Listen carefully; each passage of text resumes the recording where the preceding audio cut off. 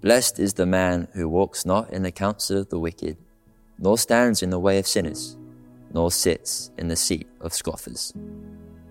But his delight is in the law of the Lord, and on his law he meditates day and night.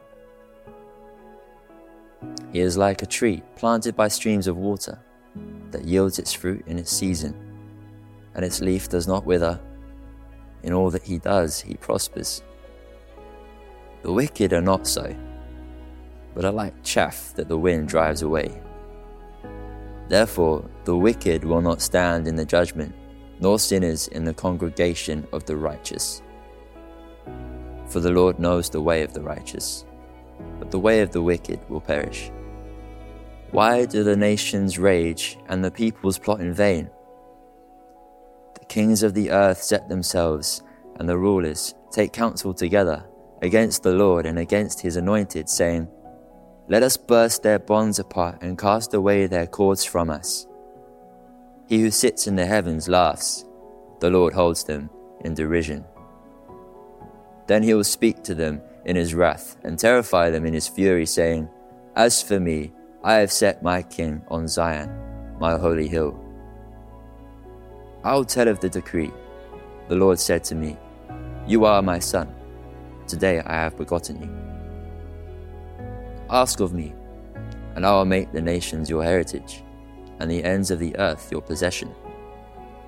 You shall break them with a rod of iron, and dash them in pieces like a potter's vessel. Now therefore, O kings, be wise. Be warned, O rulers of the earth. Serve the Lord with fear, and rejoice with trembling. Kiss the Son, lest he be angry, and you perish in the way. For his wrath is quickly kindled. Blessed are all who take refuge in him.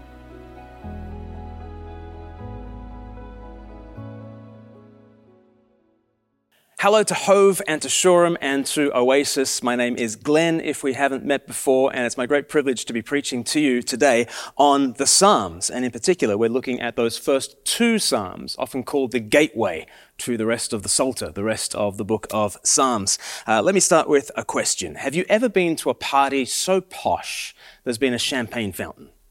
Have you ever been to such an occasion? I've been to parties that have chocolate fondue fountains. That is hardly the same thing, isn't it? It's a whole different league, isn't it, if you go to a party with a champagne fountain. But I've seen pictures. Have you seen pictures? Maybe George Best on the cover of Time magazine. There's a famous photo of him with this massive magnum of champagne, and he's pouring it into the head glass. And all the other champagne glasses are packed together in a pyramid.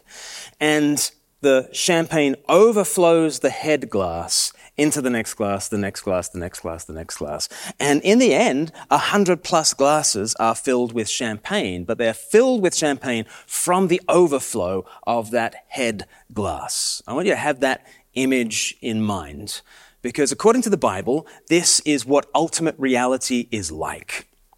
God is an overflowing fountain of life. He is a father who has always loved his son, Jesus, and filled him with the Holy Spirit. And that's been true from before the world began. Before there was a universe, there was light and life and love. Before there was a universe, there was the champagne of God's Spirit being poured from the Father to the Son. And Jesus, you might know his name, Christ. We're going to have a look at it in Psalm 2. The name Christ just means anointed one who has been anointed with the Holy Spirit, filled to overflowing with the Holy Spirit. And you know what the meaning of life is? Some people say that the meaning of life is this really tricky thing, and you've got to take a year out, and you've got to trek the Andes, and you've got to swim with dolphins, and you've got to discover yourself and go on a long journey to figure out the meaning of life. The Bible says the meaning of life is actually quite straightforward. There is a God of light and life and love. There is an eternal champagne being poured from Father to Son. And our greatest privilege and the meaning of our lives is to be packed together like those champagne glasses, underneath the head glass, receiving that Spirit from Jesus as Jesus overflows. The anointed one overflows to us. And then, guess what? our great privilege is to overflow ourselves and out to the world. It's a beautiful vision, an outflowing God who fills us, sets us on our feet, and sends us out into the world to overflow with the same light and life and love. We get that picture here in the Psalms. Have you come across the Psalms before? It's kind of the hymn book of the church, 150 songs, right slap bang in the middle of your Bibles. And all the preachers in this series have gotten to choose their favorite Psalms, and I've gotten greedy. I have chosen 2 Psalms because actually Psalms 1 and 2 traditionally have been thought of as a pair. And you'll see the way that they are a pair if you have Bibles open. I'm reading out of the ESV, that's the translation of the Bible that was just used in that video.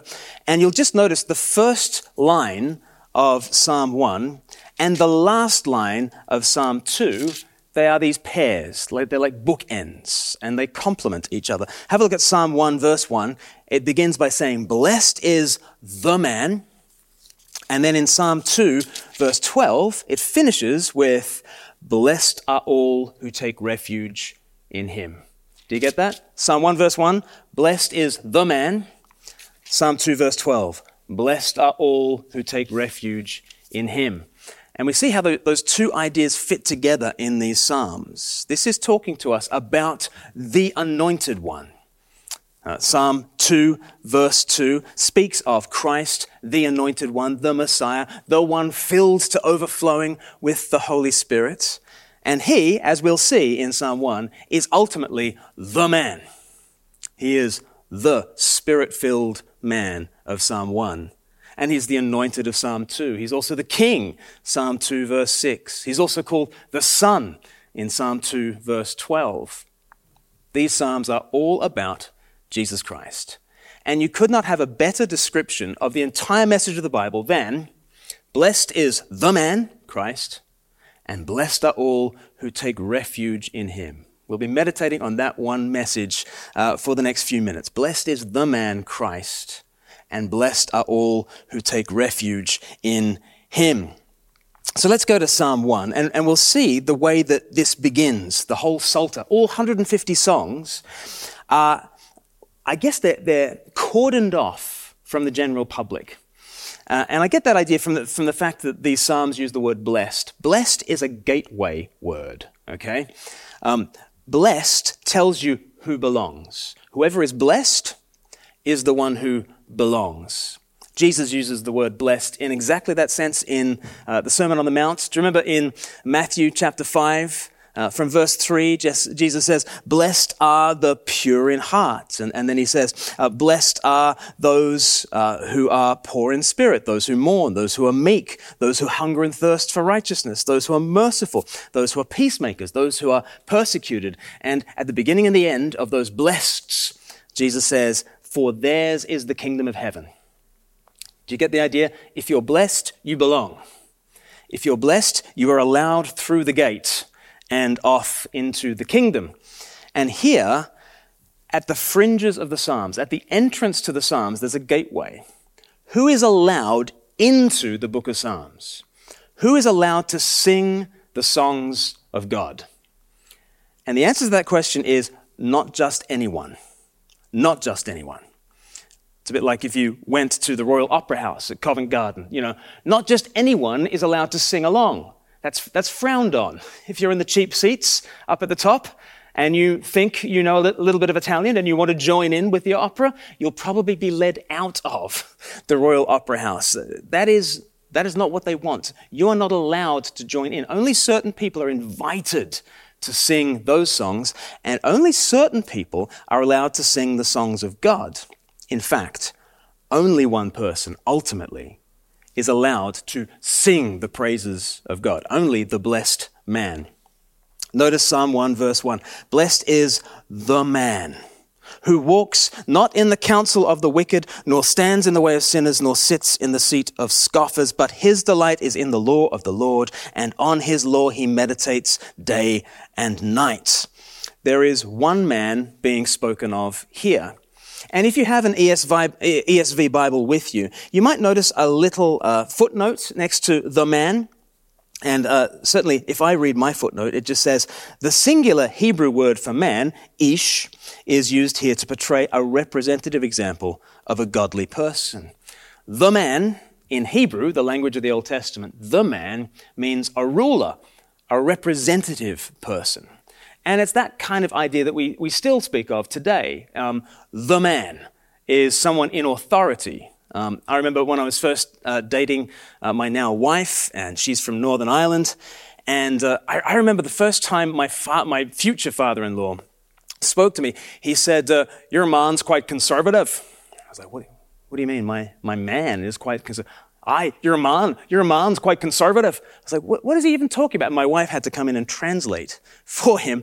And what did he mean? Well, if you're from these sorts of parts of the world, you know what he was saying. He was saying, your prime minister, your ruler, the ruler of your people, your man, right? Your man, okay?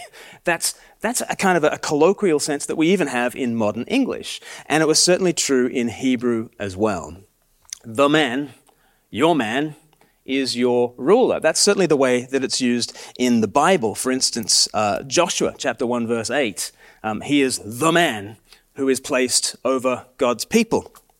And certainly the sorts of things that this man does are the sorts of things that a king does, that a ruler does. He, verse 2, delights in the law of the Lord, and on his law he meditates day and night. That is very consciously picking up from Deuteronomy chapter 17, where the king is the one who was meant to meditate on the law of God day and night. So the man is not just any old Bible scholar.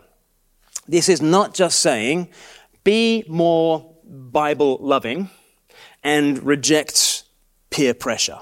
That's so often how these verses are preached. It's kind of this idea, don't walk in the counsel of the wicked, verse 1. Don't stand in the way of sinners. Don't sit in the seat of scoffers.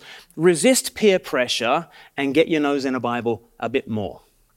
Now that's good advice, actually. It's good advice to resist peer pressure. And if that's what you're taking from these verses, then maybe the Holy Spirit is laying that message on your heart, and that is probably a good message. But I don't think it's the deepest thing that Psalm 1 is saying. It's not just saying resist peer pressure and do a Bible study.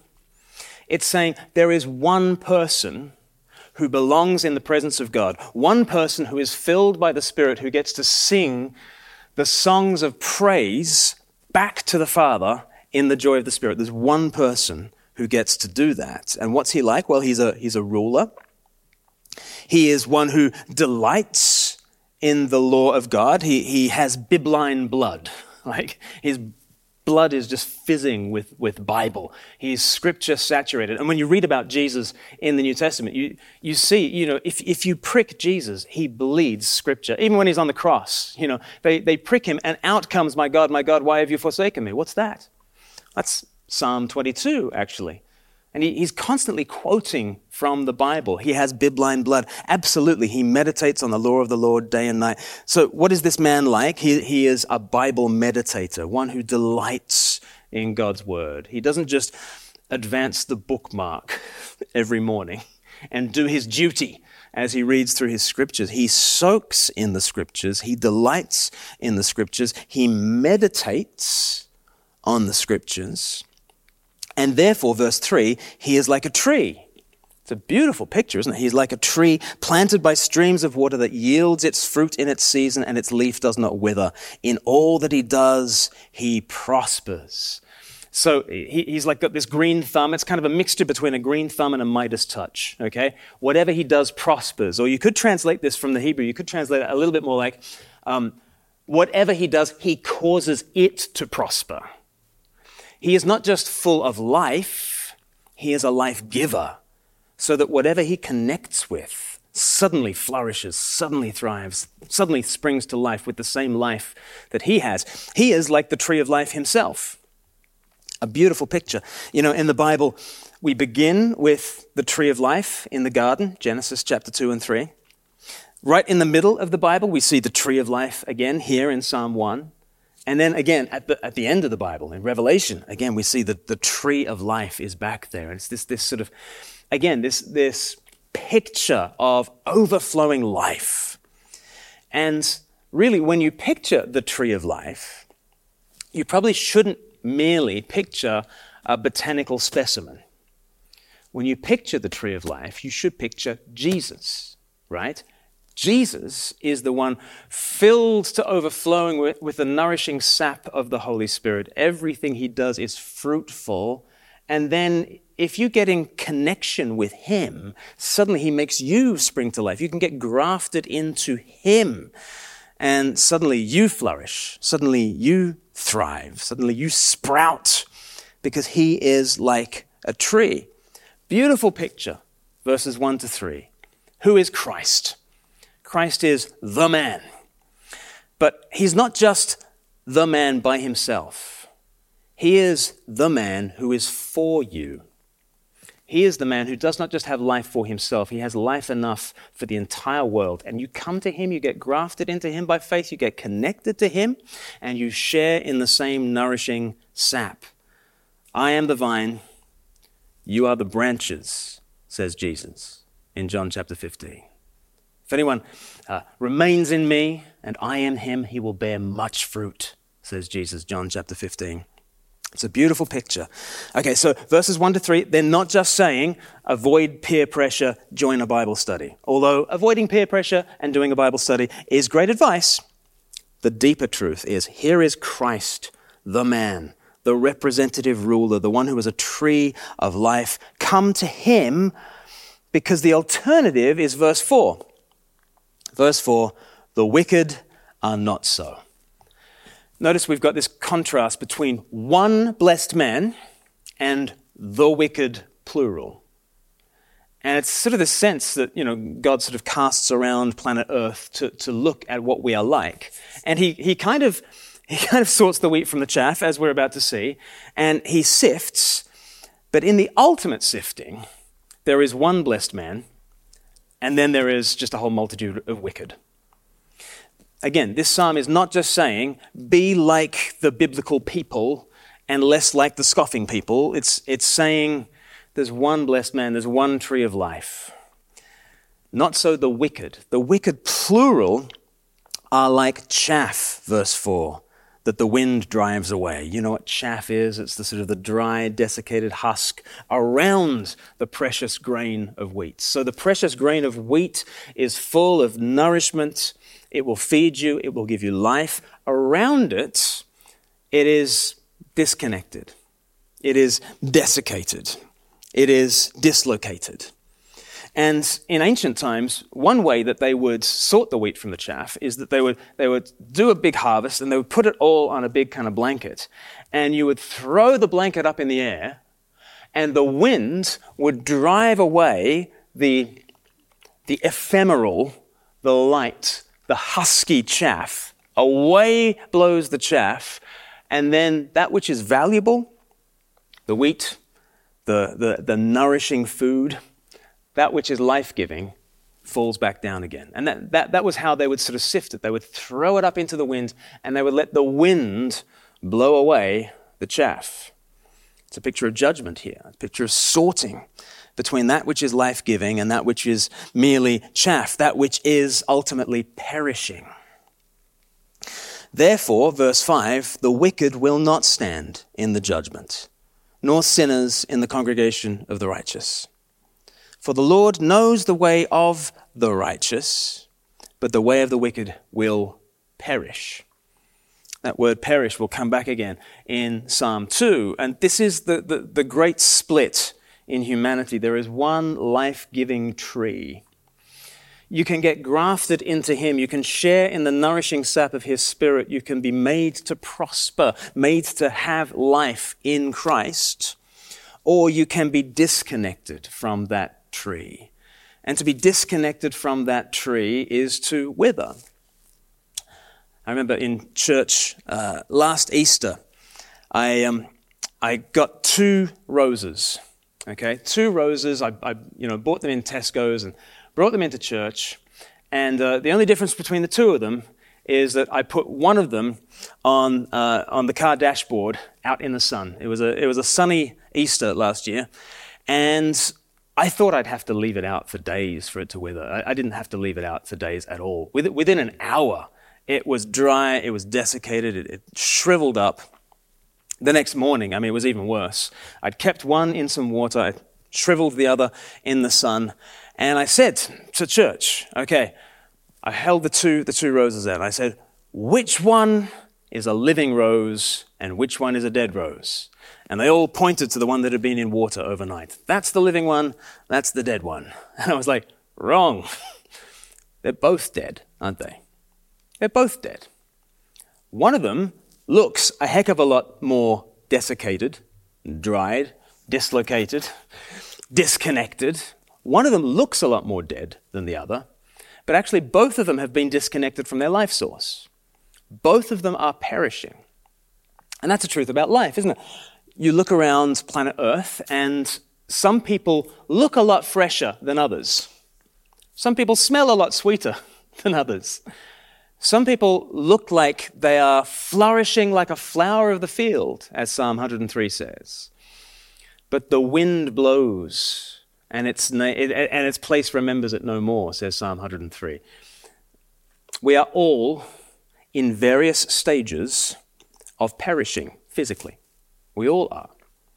And what we all need, whether you look like a bright young thing or whether you feel your age, what we all need is to get grafted back into the original life source. All of us are physically perishing. But the good news of the Bible, you probably know this verse, don't you? John chapter 3, verse 16. If you don't know any Bible, this is the first verse that you should learn. God so loved the world that he gave his one and only Son, that whoever believes in him, whoever is connected to him by faith, whoever believes in him shall not perish, but have eternal life.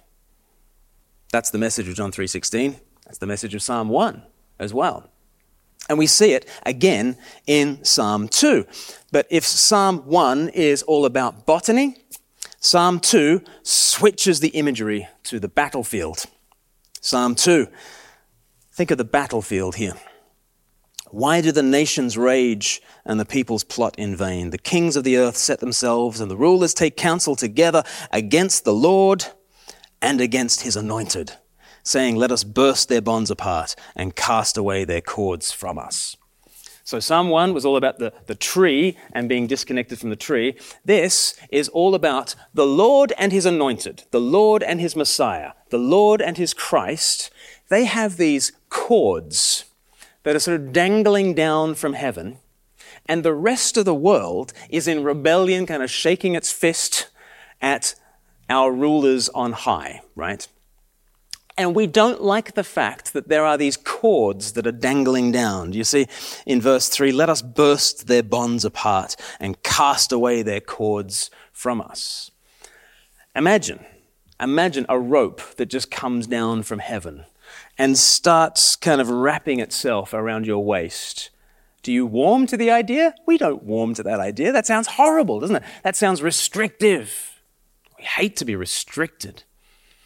But actually in Hosea chapter 11, it's this beautiful picture of the Lord is speaking of himself as a father who is teaching Israel to walk. Have you ever taught somebody to walk?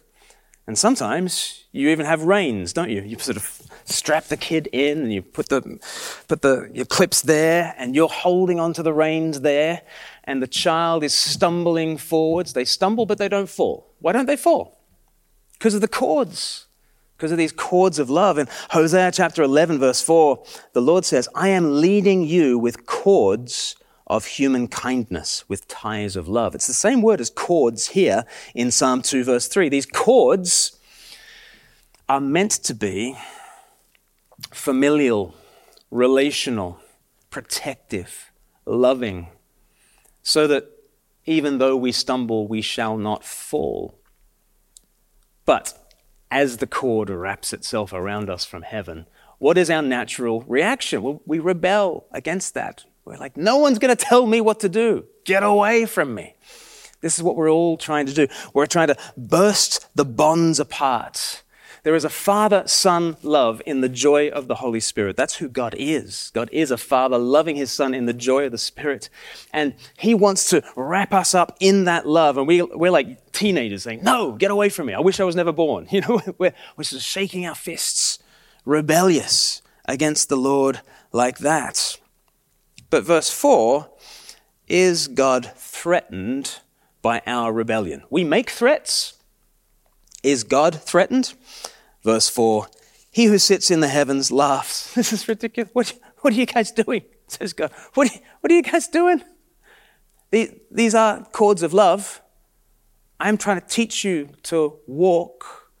Whatever you feel as restrictive, these are actually this is actually the environment in which you will grow and flourish. What are you doing? What are you doing? The one enthroned in heaven laughs. To all those rebels, the Lord holds them in derision. Dear me. Then, if they persist, he will speak to them in his wrath and terrify them in his fury. Okay? This is the fatherly discipline, right? You go through the gears, don't you, in parenting? You start with, now this is a warning, and then you might get a silver sticker. We've got silver stickers and gold stickers in our house, and just the warning that you might get a silver sticker is enough. Usually, sometimes that's enough to kind of help. But you sort of escalate, and the Lord in heaven escalates.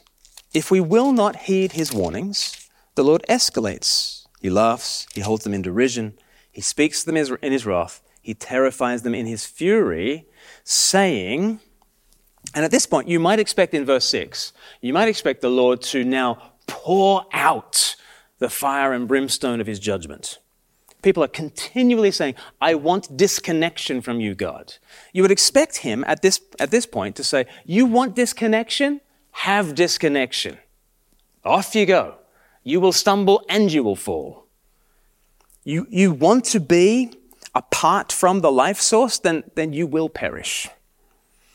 You want to be apart from me, the source of living waters, then you will die of thirst. You would expect him to pour out judgment in verse 6. He pours out something very different.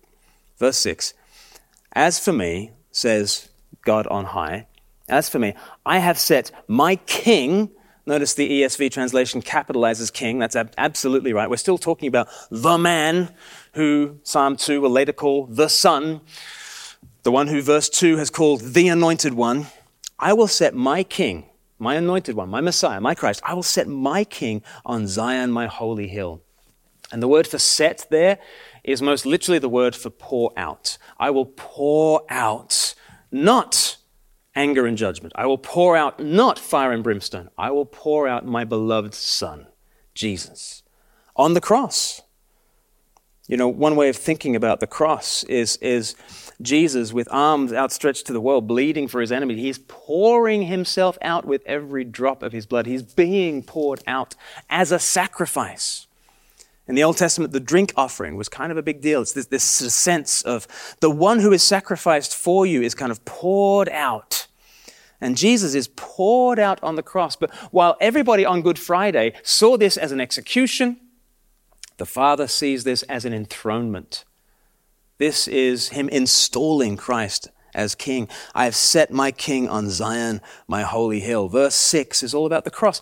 How does God meet a scoffing, mocking, rebellious world? He sends his Son to die for us. It's beautiful. I set my king, I pour out my king on Zion, my holy hill. So we've got the cross in verse 6, but then in verse 7, we get the resurrection. Verse 7, it switches. And now in verse 7, we hear the words of Christ himself. Here is Psalm 2 from his perspective. He says, I will tell of the decree. The Lord, the Father, said to me, you are my Son. Today I have begotten you. So verse 7 is repeated a number of times in the New Testament, and it's always linked to the resurrection. It's this sense that though Christ was poured out to death on the cross, nevertheless, the Father vindicates him, justifies him, resurrects him, raises him before the whole world and says, look, he was a righteous victim on that cross. And look, he is the conqueror over sin and death and hell. He's been raised up as the victor. And the Father, in raising Jesus from the dead, declares him with power to be the Son of God. Now, obviously, Jesus has always been the Son of the Father. He has eternally been the Son of God. But in the resurrection, there is a special declaration to all humanity. Romans chapter 1 verse 4 says, Christ was declared with power to be the Son of God on Easter Sunday. So what we've moved from is verse 6, we've got the cross. Verse 7, you are my son, today I've begotten you, is the resurrection. And then verse 8, obviously, what should come next after the cross and the resurrection?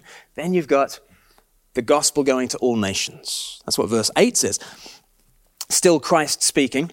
This is Christ reporting on what the Father is speaking. The Father is saying to Christ, ask of me, my son, and I will make the nations your heritage and the ends of the earth your possession. You shall break them with a rod of iron and dash them in pieces like a potter's vessel. So the world belongs to Jesus because the world belongs to the victor over death. Let me put it this way.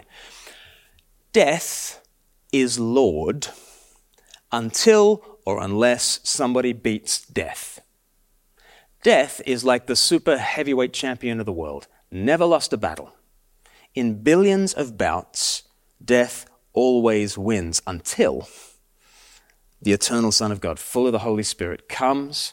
He is poured out on that cross, and it's impossible for death to hold him because he is the author of life, as Acts chapter 3 puts it. And so he rises again to be the victor over death. Before that, death was Lord. Death held sway. Death was boss. But as Christ gains victory over death, the nations are his inheritance. The world belongs to Jesus. And for the last 2,000 years, we have seen the fulfillment of verses 8 and 9. Literally, nation after nation after nation after nation is brought into the family of God. Nation after nation after nation are places where the gospel of Jesus goes forwards, and those who are perishing get connected into Jesus. Those who are rebelling from God start to welcome the cords of love around them. Those who had been running from God start running to him. And nation after nation. And now here we are in Sussex when, I'm from Australia. I guess many of you guys are from England. Many of our ancestors would have been drinking their ancestors' blood, right? As part of rituals that are dedicated to foreign gods. And yet, the gospel came to this nation, and the gospel came even all the way to the depths of and the wilds of Australia. The gospel continues to go out to the nations to bring more people into this family. And it was all predicted in about 1000 BC. That's pretty cool. And so Psalm 2 finishes then with a warning. Here's how Psalm 2 applies all these truths. It says, now therefore, O kings, be wise. Be warned, O rulers of the earth. Serve the Lord with fear and rejoice with trembling. Kiss the Son. Be connected to Jesus. Love your King who poured himself out for you, the one who he has always only ever wanted to bring you into bonds of love. He has always only ever wanted to do that. Will you awaken to the love that has predated and produced the universe, the love that has been pursuing you all your life? Kiss the Son, lest he be angry and you perish in the way, for his wrath is quickly kindled. Blessed are all who take refuge in him. Now, what is a refuge? An umbrella is a very simple kind of a refuge, isn't it? It's raining, you put up the umbrella, and the umbrella gets wet so that you don't. It's a refuge. Or think of a bomb shelter. Okay, a bomb shelter during World War II. You have dug down in your back garden and you have packed it with sandbags and you go down into the ground, into the refuge. The refuge is hit so that you aren't. Who is Jesus? Jesus is your refuge. He takes the wrath. He takes the judgment. He takes the anger of God at all our sin so that you don't. You never have to face any of that, because Jesus, like the umbrella, like the bomb shelter, has been your refuge. He's taken the bullet for you. And he says, come home. Take refuge in me. You know, in the New Testament, it describes being a believer as being in Christ. 150 times in the New Testament, it talks about Christians are those who are in Christ. It's a beautiful picture. It's this picture of gosh, you can't get closer than in, can you? Right? It doesn't just say we are following after Jesus. It doesn't just say that we are under his authority. It doesn't even just say that we are with him. It says we're in him. You can't get closer than in. But if in the New Testament it talks about being in Christ, the Old Testament equivalent is refuge. All throughout the Psalms, you'll notice how we are to take refuge in Jesus, in the man, in the Son, in God's true King, the Anointed One. We are to take refuge in him, wrap him around ourselves, and enjoy the love for which we were made. So that's Psalms 1 and 2. That's the gateway to the Psalms. Before you sing any of these other songs, you need to get through the gateway. You need to figure out who is allowed in, who belongs. Well, the one who belongs is the one who is blessed. The one who is blessed is the one who belongs. So who belongs in the book of Psalms? Who is allowed to sing these songs? Well, the man. Blessed is the man, Psalm 1. And Psalm 2 verse 12, blessed are all who take refuge in him. So that now, as I enter into the Psalms, it's so beautiful. I am seeing and reading and experiencing and meditating on Christ's prayer journal. That's really what the Psalms are.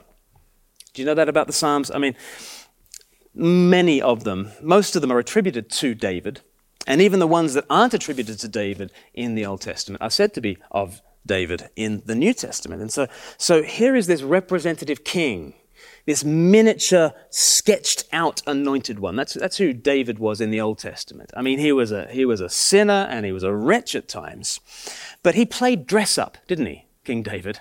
He was anointed with oil as a symbol of being filled with the Holy Spirit. He was a miniature anointed one. And he writes these psalms, which are like pencil sketches of the true prayers of Christ. And as David sketches out these prayers of the righteous king before the Lord, speaking about the wicked and speaking about the righteous, these pencil sketches of the Psalms get inked in when Jesus comes. When Jesus comes, the eternal Son of the Father, he takes flesh and he picks up the Psalms and he inks them all in and he prays these Psalms in our name and on our behalf. So that now when I come to the Psalms, I'm reading Christ's prayer journal. I'm almost sort of peering over the shoulder of Jesus as Jesus prays these kinds of Psalms. Wouldn't it be amazing if an archaeologist said, we've just discovered a prayer journal from Yeshua, from Yeshua of Nazareth. We found this prayer journal. Wouldn't you want to read that? Wouldn't you want to know what the prayer life of Jesus was like? Well, we've got it. It's right here at the heart of our Bibles. We can crack it open. And in the name of Jesus, we can start to take these Psalms onto our lips. And so I just want to finish with two applications for us all. First application is, I think we need to relate these Psalms to Christ. As you read through the Psalms, always be relating these Psalms to Christ. And one way you can do that is by just figuring out who the characters are in each Psalm. Beautifully, Psalms 1 and 2 give us all four characters that you're going to meet in the rest of the Psalter. In the rest of the Psalter, you're going to meet God, the man, the righteous king, the anointed, the Son, the wicked who rebel against him, and the righteous who take refuge in him. Those are the four characters who you are always going to meet in the Psalms. You're going to meet God Most High, the King, the Lord, the righteous Son. You're going to meet the wicked who rebel against God and his King, and you're going to meet the righteous who take refuge in that Son of God. And sometimes the Psalms it'll be the righteous down here complaining up there about the wicked. Or sometimes it will be the king praying to his father about the wicked. Or the king praying to his father about the righteous who he loves in the land. It'll be some combination of these four characters. But as you read through the Psalms, just pay attention to the ways in which these four characters testify to Christ. Because from Psalm 1, from page 1 of the Bible, these things are testifying to Jesus. So, application number 1, let's be relating the Psalms to Jesus. But then application number 2, let's make sure that we are related to Jesus.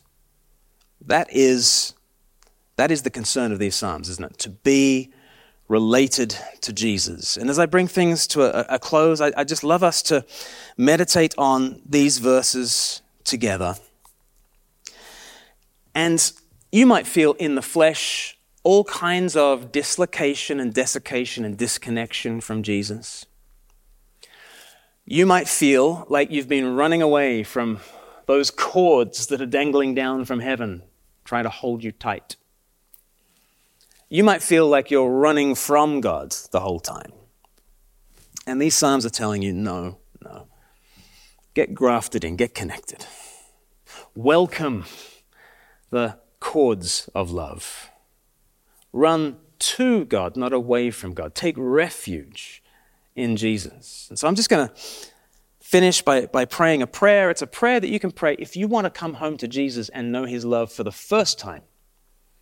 It's also a prayer that you can pray if you've known Jesus for decades and you're feeling a little bit dry, a little bit desiccated, and you want to know by the Spirit your true Savior, Jesus, the Son of God. So why don't I pray for us? And I'll just say these words to Jesus, and you can say your amen to them at the end. Dear Jesus, you are the tree of life. Give me your life and blessings.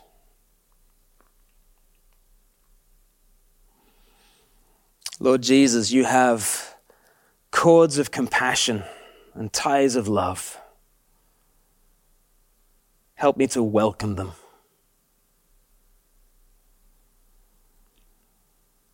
Lord Jesus, you were poured out on the cross to be my King. I obey you.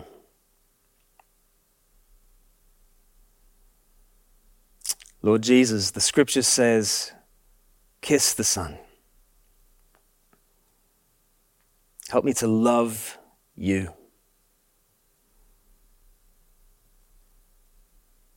Lord Jesus, you are my refuge, taking the judgment to keep me safe. Lord Jesus, I take shelter in you. Help me to know your closeness, your refuge, and the filling of your Spirit. Amen.